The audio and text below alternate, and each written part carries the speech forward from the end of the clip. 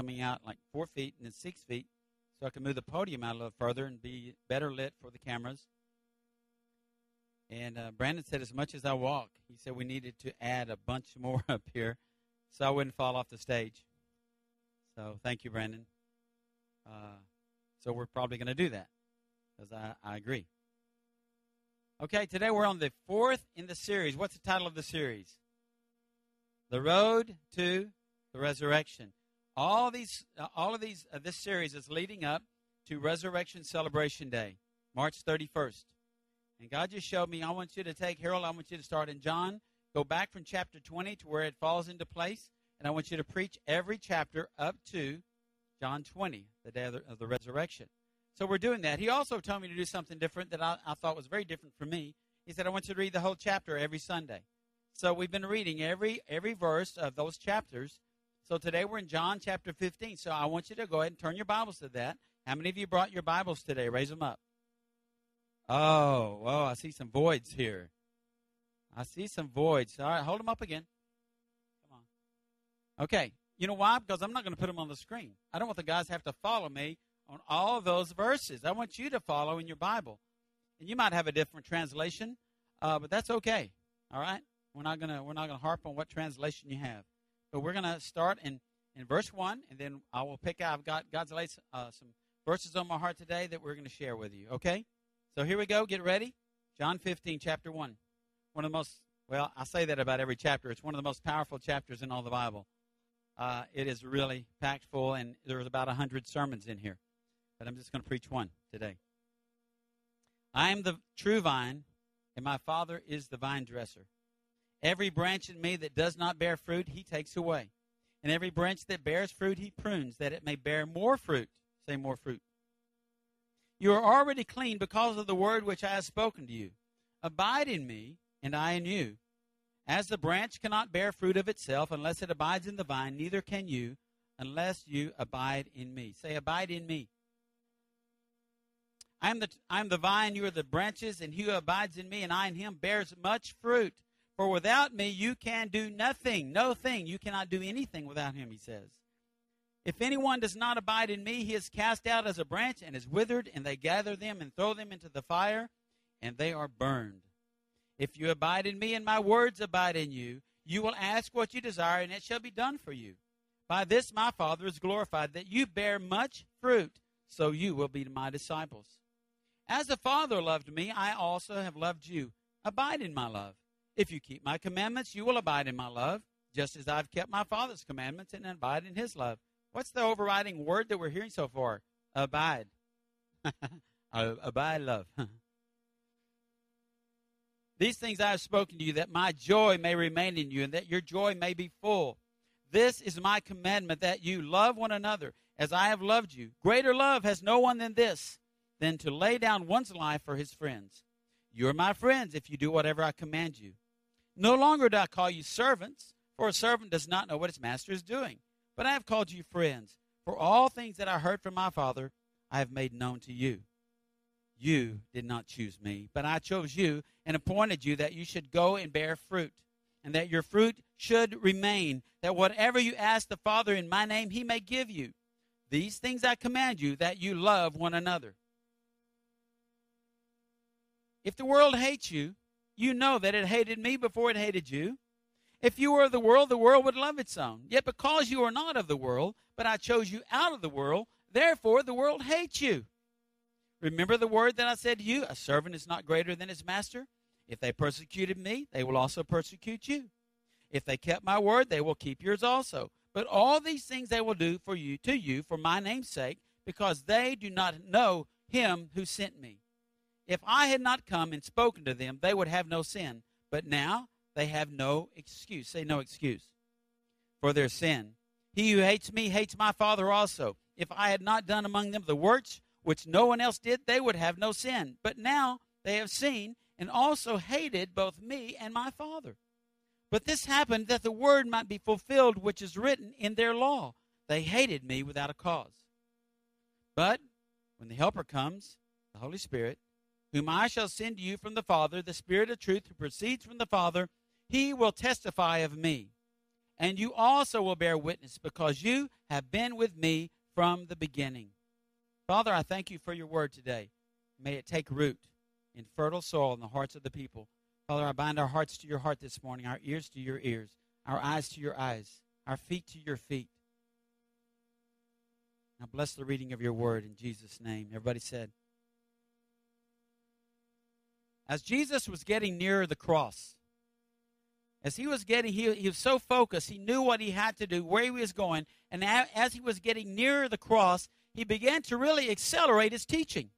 He'd been teaching them for almost 3 years, and now all of a sudden he's giving them they're cramming. You ever cram for a test? He's like giving them so much information. But listen, I used to get so upset. I would go, why do those guys not get it yet? But Jesus knew they weren't going to get it yet, didn't he? He knows everything. But he said, listen, I'm going to give you this information. I'm going to keep telling you the word. I'm going to keep pouring into you, and there's a day coming when the light's going to go on, and the Holy Spirit's going to teach you all things.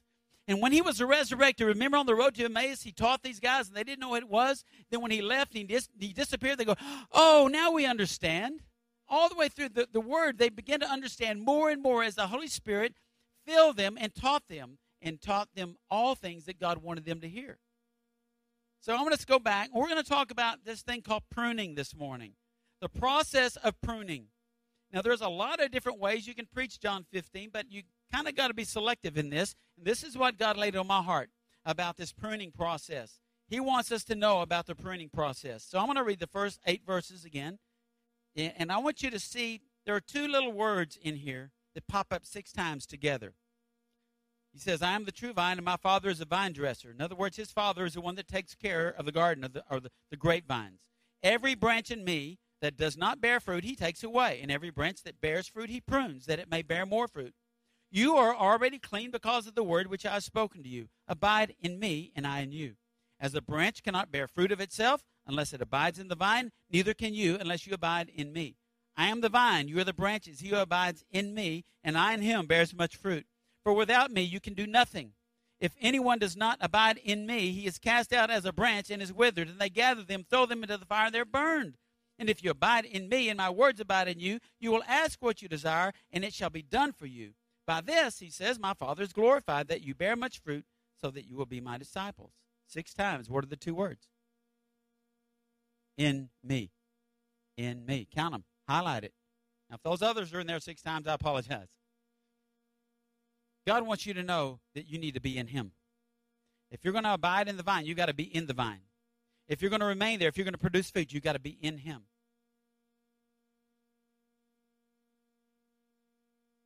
He wants us to live in him.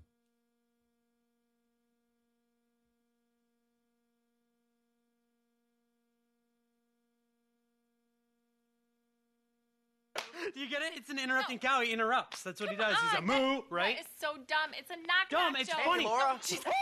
The Lord is my shepherd. I shall not want. He makes me lie down in green pastures. What are you doing? It's me. It's Jesus. Lord, we take up our cross every day for you. Oh, thank you. But the cross is where it begins, not ends. Thou art the beginning and the end, Lord, Alpha and Omega. It's all about you, Jesus. Guys, I just want you to be real with me. You are the air I breathe. You are the air I breathe. Drew, I think it's great when you worship me. Oh, yes. Praise you, Lord Jesus. It's just that sometimes it feels like you're putting on a show. Oh, Jesus, please forgive me for putting on a show and being fake. Okay, I forgive you. Oh, praise you for your grace, Lord Jesus. Thank you. Guys, just say what you would normally say. Praise Alleluia. No, I mean, like, if we were talking, say what you'd say. Okay, Drew, tell us a joke. What? Yeah, I mean, like you were before. Thou art holy, Lord. That's not a joke. Oh, No, I didn't mean that. What are you guys doing? Jesus, we're living for you just like we always do. Don't live for me, live in me. When you live in me, you'll understand who you are and what you're living for. I just want something a little bit deeper. But if this is all you want.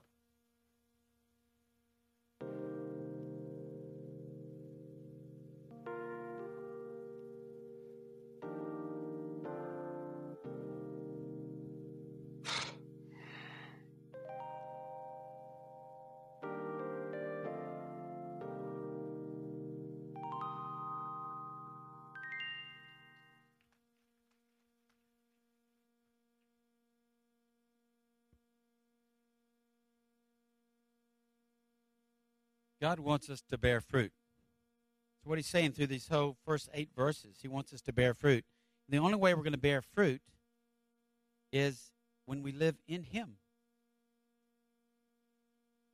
What does this look like? What kind of fruit? Plum? Somebody catch that. Oh. What does this look like? Hey, no, it's a pomegranate. This is an apple. Anybody want an apple? There you go, Brendan. They look good, don't they? Guess what? They're not real. Ah. So many Christians look like that. Ooh. Artificial. You see the artificial Christians? Did you see them up there acting out? Holy. Praise hallelujah.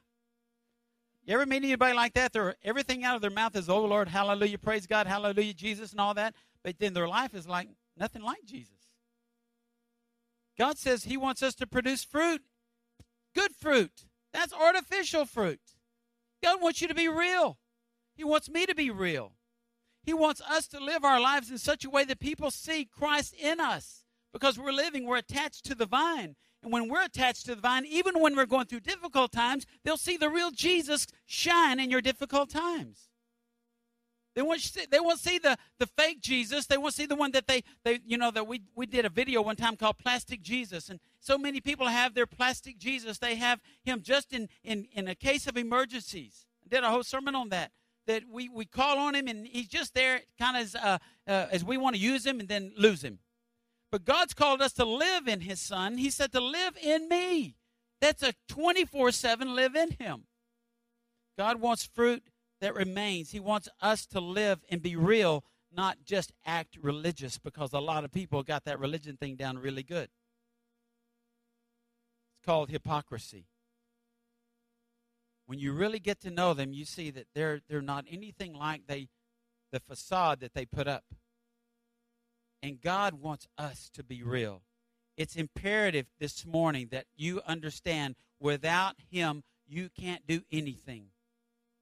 If you're not abiding in the vine, you will be artificial. You will look artificial, and everybody around you, you may not think they can see it, but they can see it. How many of y'all can spot a hypocrite? How many of you didn't go to church for a long time because you knew hypocrites? You know, I'm not going to go to that church. The deacon lives next door to me, and he throws beer bottles in my yard. No offense, but Jody.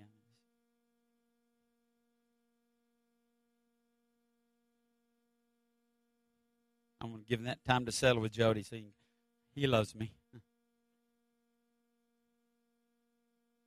But listen, if we're going to flourish as God wants you to flourish, listen, God wants every one of you to flourish. Not just me. God wants you to be the most beautiful fruit producer in the world. He wants you to show him off so beautifully by the fruit that is in your life. And he does. He loves us so much that he says in the scripture, I'm going to prune you so you can grow more fruit. Okay, how many of you know about the pruning process? How many of you do landscaping? Or you plant trees and you check them out. You're already reading what you're supposed to do this spring to get ready, to get your trees ready for the summertime, for the low water that we have sometimes. You have certain things that you need to do. And certain times, how many of you have been down my street before on Shafter and you see all these beautiful pecan trees, but part of the street you see no pecan trees, or they're all chopped off? You know what I found out? Somebody came and pruned them at the wrong time. They pruned them at the wrong season. They pruned them in the wrong way, and we got all these beautiful big trunks. But there's no limbs. There's no leaves on them, and it's really sad. My next door neighbor had somebody professionally come in and take them out of the ground and chop them up because they were no good anymore. We just happen to have when we moved in, we had these beautiful, great big pecan trees. And they still flourish every year as long as we water them. But I want to talk to you. I looked up something on the internet, and you know everything on the internet's true, right? Bonjour. That's going to hang with me for a while. And if you don't know what that means, see me after church. Wes said, Dad, but what are they selling? Yeah, but which insurance? State Farm. See, somebody watched the commercial. I had to think. I think it's car insurance. I think it's Farmers Group or Farmers State Farm. Okay. Plug for State Farm. Pruning. This is what I looked up. And I want you to, if you want to take notes, you're going to be amazed at this. Because the way Jesus put this, why God put this in the scriptures for us. And he knew I would look at this certain website. And he knew I would copy and paste this stuff. Pruning. The removal of portions of a grapevine for the purpose of maintaining size, shape, and productivity. Doesn't that look harsh?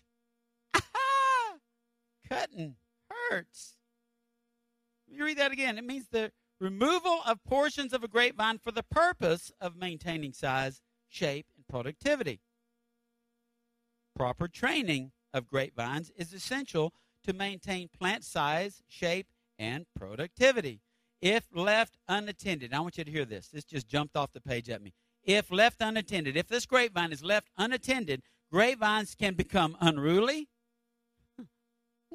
and fruiting will be poor due to overproduction of vegetation. Now, I know they're starting to do grapes in this area, and we have a winery, or what do they call them?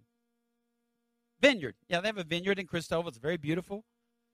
You go out there and you look how they tie them up so they can grow properly, and they have to prune them so that they're producing more. But if left unattended, do you know anybody that's just dropped out of church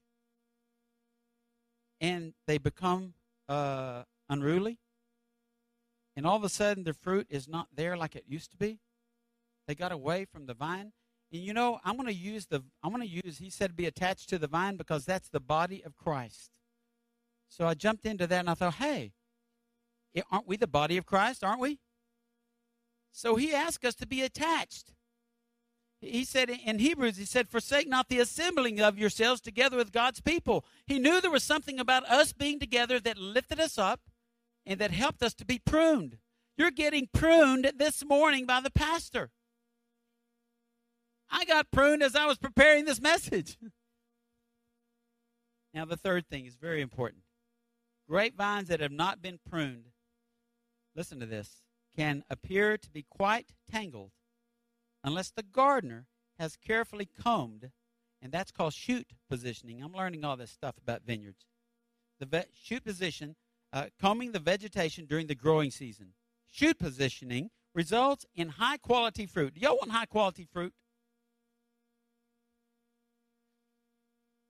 Okay, I'm going to get some more artificial fruit and throw it at you. It results in high-quality fruit, better buds for the next year's crop, reduced number of shoots that are tangled, improved sunlight exposure, and more air circulation.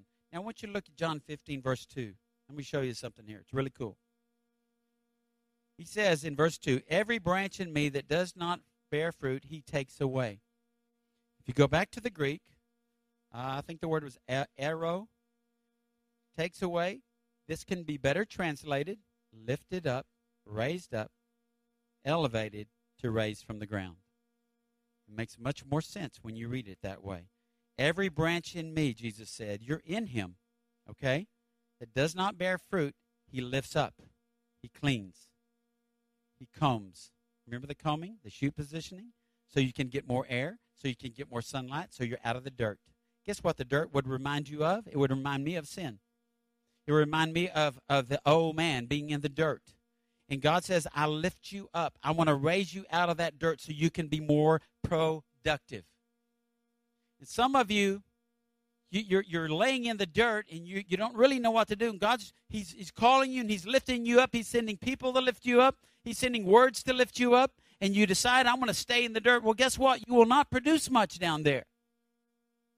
Just as a vineyard will not grow, a vine that's not dressed. See, the Father loves you so much, He's going to prune you.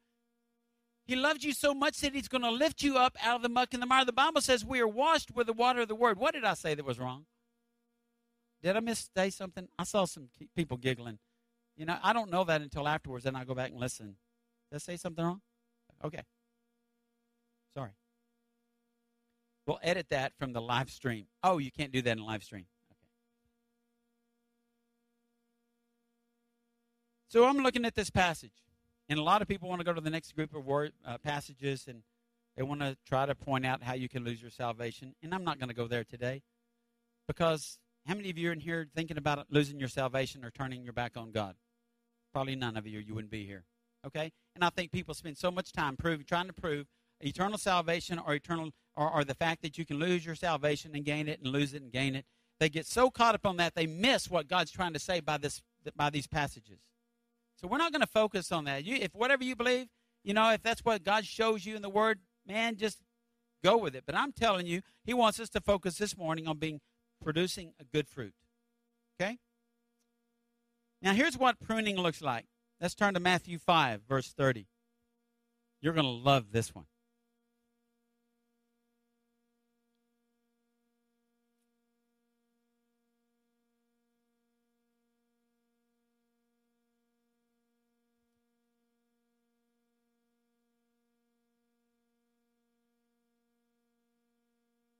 And if your right hand causes you to sin,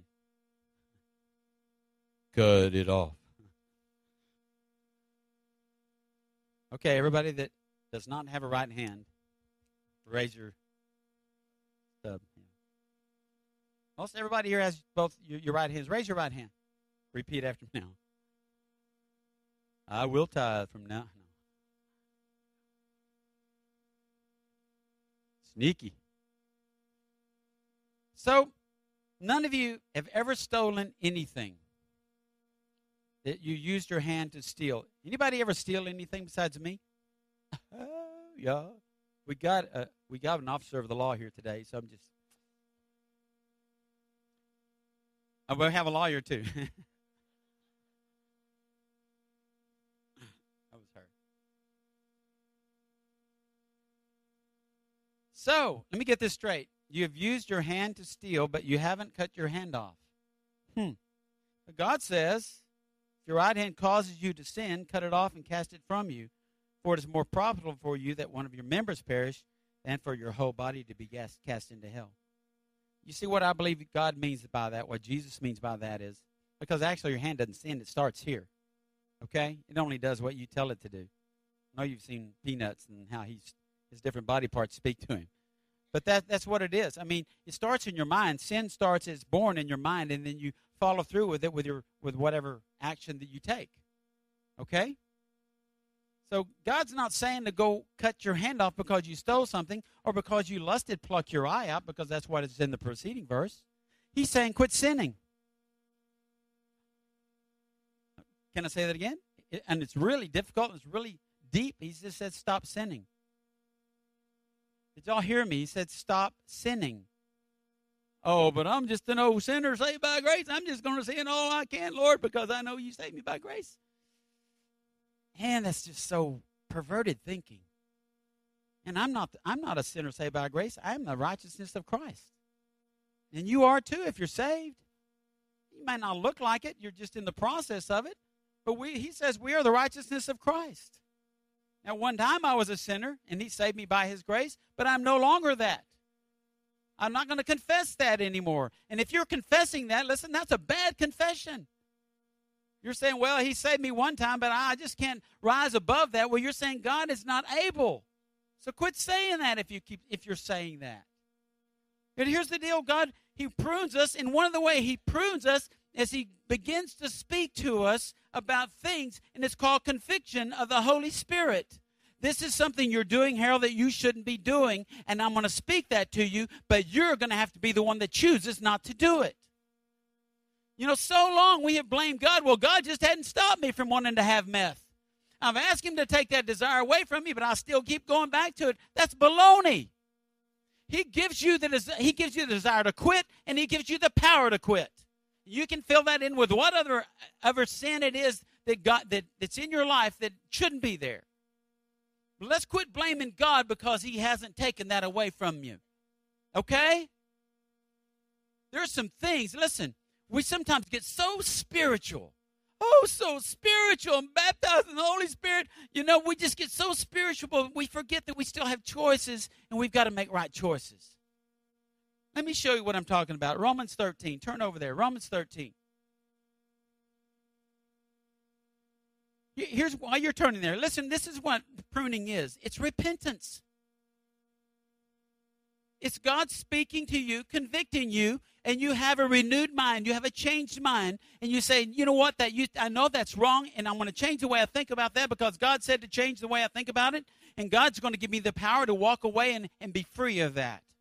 And we make it so complicated. But I want to show you what the Word says, Romans 13, 11 through 14, and do this, knowing the time, that now it is high time to wake out of sleep. Say, wake out of sleep. He said, wake out of sleep, for now our salvation is nearer than when we first believed. The night is far spent, the day is at hand. Therefore, let us, say us, let us cast off the works of darkness. Let us put on the armor of light. Let us walk properly as in the day, not in revelry and drunkenness, not in lewdness and lust, not in strife and envy, but put on the Lord Jesus Christ and make no provision for the flesh to fulfill its lust. Well, God, please take this away. No, he said, quit. Stop doing it. We try to make it so deep and so spiritual. Well, I got this thing there and I just can't get free of it. Well, listen, if people have prayed over you and God said it in his word and you believe it, then you should be free of it. I think we overcomplicate it so much that we give the enemy a foothold to stay. Does that make sense? We just overcomplicate it, and we compromise and rationalize the word, and so we allow it to stay in our life. And he said, look, if you're lusting, quit looking. If you're stealing, quit stealing.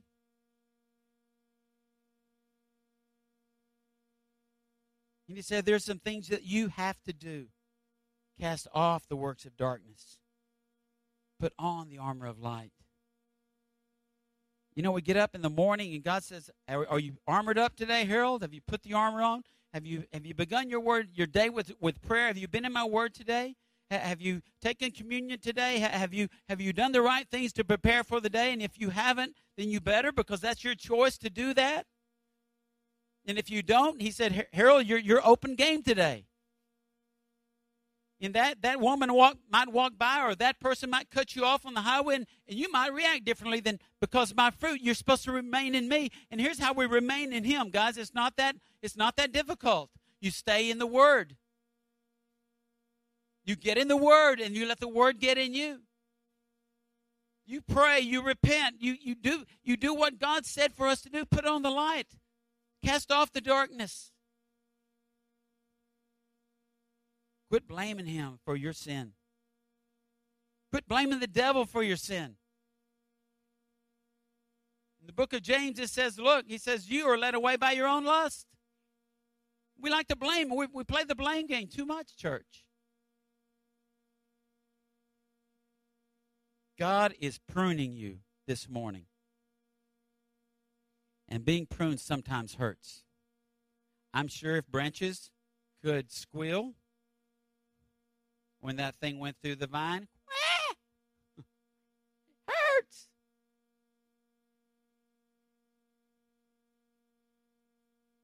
What's the fruit we're talking about? Turn to Galatians 5.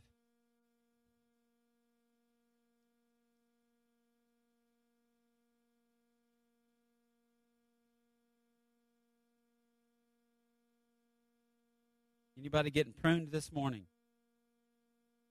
You know what?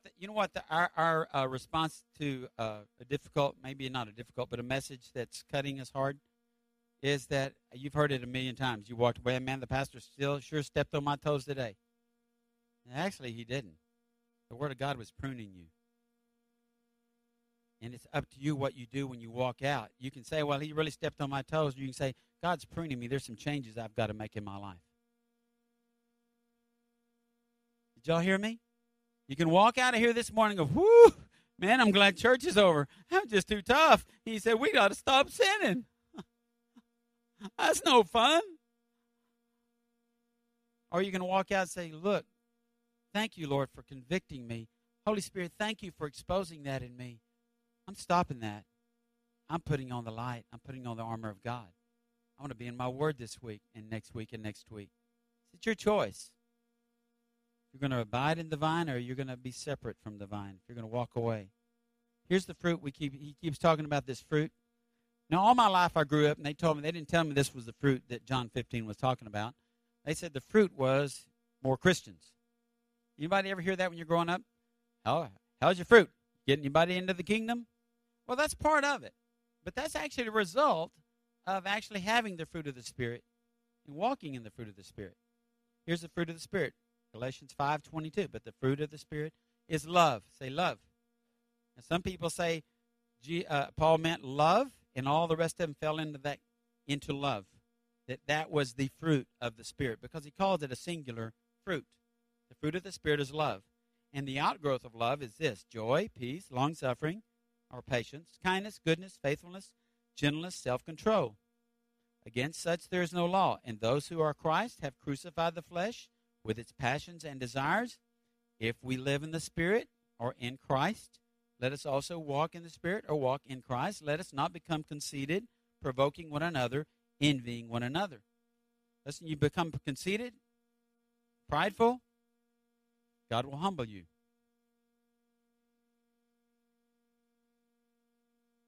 As we are abiding in the fruit of the Spirit, as this fruit of the Spirit is operating in us, it then will produce, listen what it will produce: healthy marriages, healthy families, souls won to Christ, and the kingdom will advance. Y'all believe that? Listen, if you're operating, if you're living, the fruits of the Spirit are evident in your life. If love is the over-dominating factor of your life, the love of Christ, there will be healthy marriages, healthy children, healthy schools, healthy job sites. There will be healthy advances in the kingdom. There will be souls coming to the kingdom because of what people see in you, because they'll see Christ.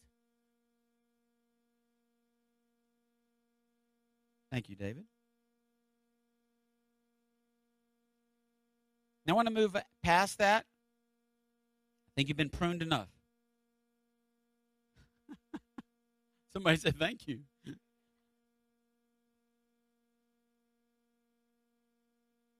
Verses 9 through 17, I'm not going to read them. I'm just going to pick on 16 there. You did not choose me, but I chose you and appointed you that you should go and bear fruit, that your fruit should remain, that whatever you ask the Father in my name, he may give you. Kind of like other passages that we've read. Here's what he's trying to say here. This is what he is saying. As you mature as a believer, as you walk after Christ, after you go after the deeper things, you will advance from this kind of Christian. Anybody know what I'm talking about? Anybody ever been there? Roller coaster Christian. Youth camp, woo! First day of school, woo! God shows you the love of your life, woo! Temptations in dating, woo! That's an immature Christian, baby Christian, whatever you want, carnal Christian, whatever label you want to put. This is the way some people look. Maybe some of you look this way. God doesn't, that's not his desire for your life. His desire for our life is to look like this. Just a steady growth process, growing. Maybe have a bump in the road, but not like this. Just a bump, maybe, stumbling a little bit, getting back up, following Christ, growing, learning from your mistakes, learning from your past, moving forward in your faith. That's what God's desire is for your heart. When you do that, you're in sync with God. Listen, when you're in sync with him, you're abiding, you're remaining, dwelling in the vine, that's when you can ask whatever you want to, and God will say, yeah, exactly. That's what I put in your heart to ask. And he'll give it to you. And we go, Lord, no, here it is. Lord, I really need you so bad. Up here, I don't need you now, Lord. I'm good. Lord, oh, God, help me. Oh, God, we're good. Immaturity. And then we wonder, why didn't he answer my prayers? Because you're not in sync with him. You ask amiss, you ask for the wrong things because you're thinking in a perverted way. Your mind's not being renewed. But I believe in those next middle verses of John 15, he's talking about love, love, love, love. Love one another. Love God. I command you to love one another. He's already shared this in John 14 And 13, he's telling it, love, love, love. If you don't have love, man, you're not a part of me. Love's got to be the predominant fruit of the Spirit in our lives. And here's what he's preparing the disciples for. And I am very sad to say he could really be preparing you and me for. That's called persecution. He starts out, stay, Harold, stay in the vine. Remain in me. Don't get away from me, Harold. Stay with me. Stay in my word. Follow me. Listen to me. Love your people. Love your wife. Love your kids. Love yourself. Love me more than anything. Love, just like the kid said, with all my heart, soul, mind, and strength. Love, love, love. Because there's going to be a time when the world's going to come at you. And they're going to say you're evil because you believe in Christ. They're going to say you're wrong because you say he's the only way. And they're going to persecute Christians in this country. And don't think that they won't, because they already are. And if we're not so saturated in his love, and so it's abiding in the vine, we might crack. You think I'm kidding? You think I'm joking about this? Just start reading the paper, start watching the news, and see what they're saying about Christians now. I was looking for videos, and there's so many to watch about persecuted Christians all over the world. The man that's in Iran, I think his name is Fardi. He's in prison in Iran for, he's in prison because he says, I'm not going to renounce my faith in Christ. He's been separated from his kids because he believes in Jesus. And I pray that God bless that man. And the people that, the people that go into India, the soldiers, the Hindus, and they torch churches and they kill pastors in the pulpit. And we think, well, that's horrible, and that's over there. But listen, God's preparing us for that, because it could come. And where will you stand when they put a gun to your head and say, do you believe in Jesus Christ? Like they did that young lady at Columbine. Where will you stand? Will you say, oh, well, you know, I go to church once in a while, but I'm not really a hardcore Christian. Matter of fact, whatever you need me to say, I'll say, listen, that might happen. It could be sooner than later. It could be in my generation. It could be in this time. Because I believe right now we're in the United States of America, people are calling evil good and good evil. And we need to be rooted. That's why I preach what I preach. That's why I don't give you a sugar-coated sermon. That's why I don't water down the gospel. Because when the time comes, when what do they call it? The rubber meets the road, where are you going to stand with Christ? Where are you going to be? Because you got to make a decision. I'm walking with him. I'm abiding in him. I love him, and if I have to die for him, hey, I'll die for him.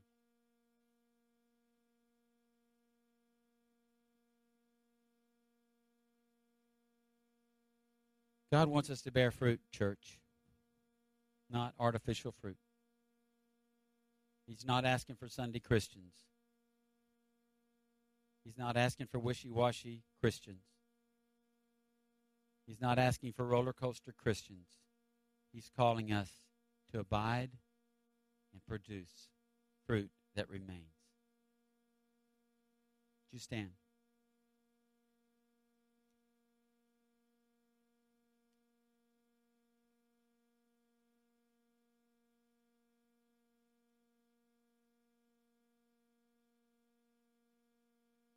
Did you ever think about the fact that when you say yes to Jesus, you're saying, I'll die for you?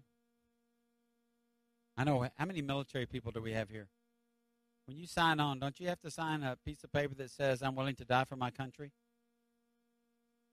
Well, when you sign on with Jesus, you got to say, I'm willing to die to myself and live into Christ.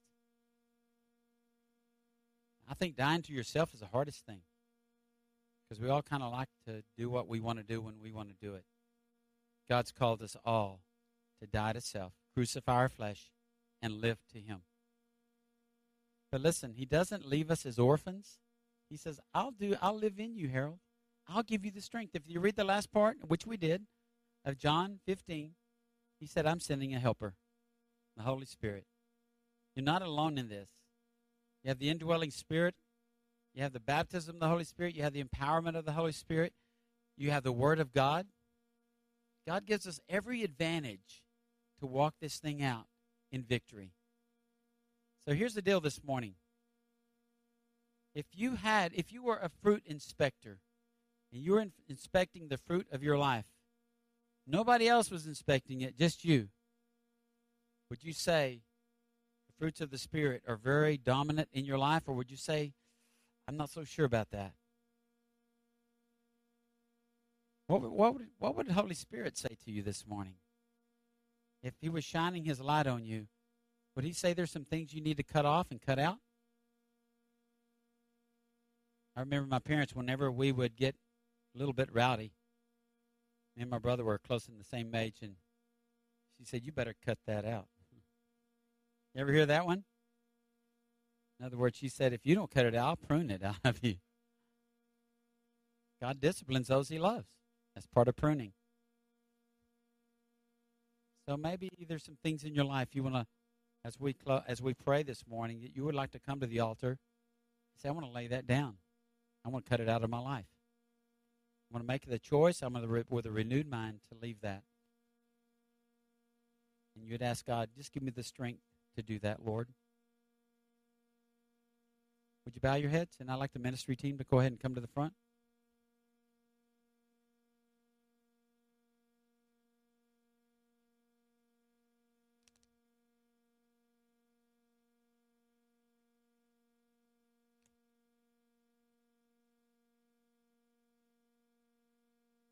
Some of you possibly this morning need to repent. Change the way you think. Have a renewed mind, a repentant mind.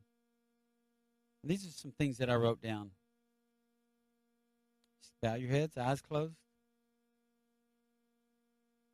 These are some things, and these are just a few things that may be keeping you from bearing fruit or producing good fruit or more fruit. Maybe it's pride. Could be anger. Could be jealousy. Could be fear. Could be a multitude of things, but those are the ones that God brought to my mind as I was preparing for this. God wants to cut those out of your life. He wants to prune you. But you're going to have to be willing to be pruned, and you're going to have to participate with it by taking a stand with what God's speaking to you, what he's showing you. So, Father, this morning as we have a time of invitation, it's really a time for repentance. There are people in this room, Father, that are carrying some things that they know you've already said, you've spoken to them. You need to cut that out.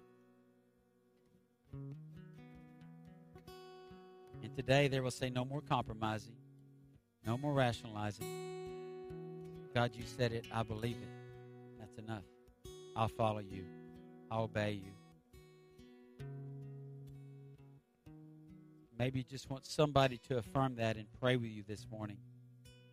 Might be something you've carried a long time, an anger issue, an unforgiveness issue, a pride issue. But no matter what it is, God is speaking, Holy Spirit is speaking to you this morning, saying, I want that out of your life.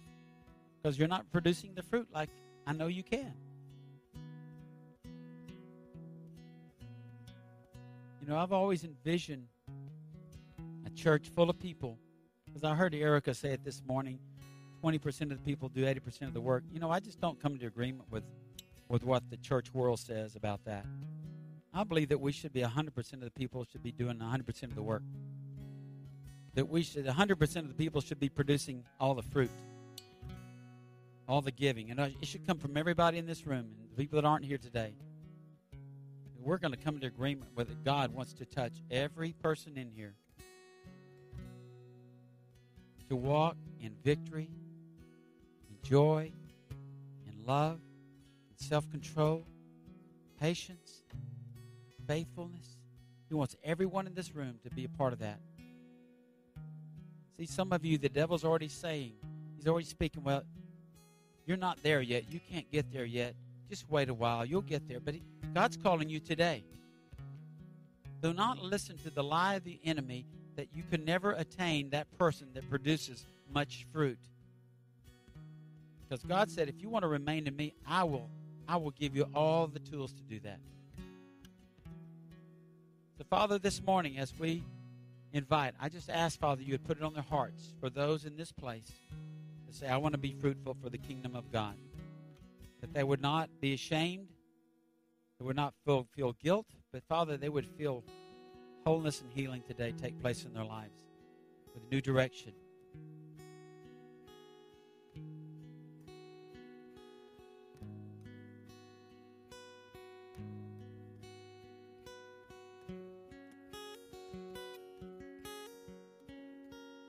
I also heard this morning. God wants to bring hope to the hopeless. And he wants to turn to those of you that are living in pain, he wants to turn that to praise. And some of you that have been rejected, he wants you to know that he's receiving you. So if that's you this morning, I invite you to step out and come. Don't wait for your neighbor, your buddy, your spouse, your friend. God's speaking directly to you. You need to obey his voice. Do not listen to the voice of a stranger. Listen to his voice. The day you said, this needs to be cut out of my life, and you want somebody to pray with you, to come alongside you, you need to come. Step out and come. Step out and come. We're not embarrassing anybody. We're not going to embarrass anybody. Actually, probably most everybody in this place ought to be up here, including me. So I'd like to open this up, just the altar to be open for you to come and repent this morning. I'm telling you, God really wants to do something amazing in this body. But I think we all have to be on the same page. We ought to all be together on this, producing the good fruit of the Spirit. So this altar is open. There's a lot of room up here to kneel and repent. I'm not saying you have to come up here to repent, but I'm telling you it's pretty good to get on your knees before God. Just humbly bow before him.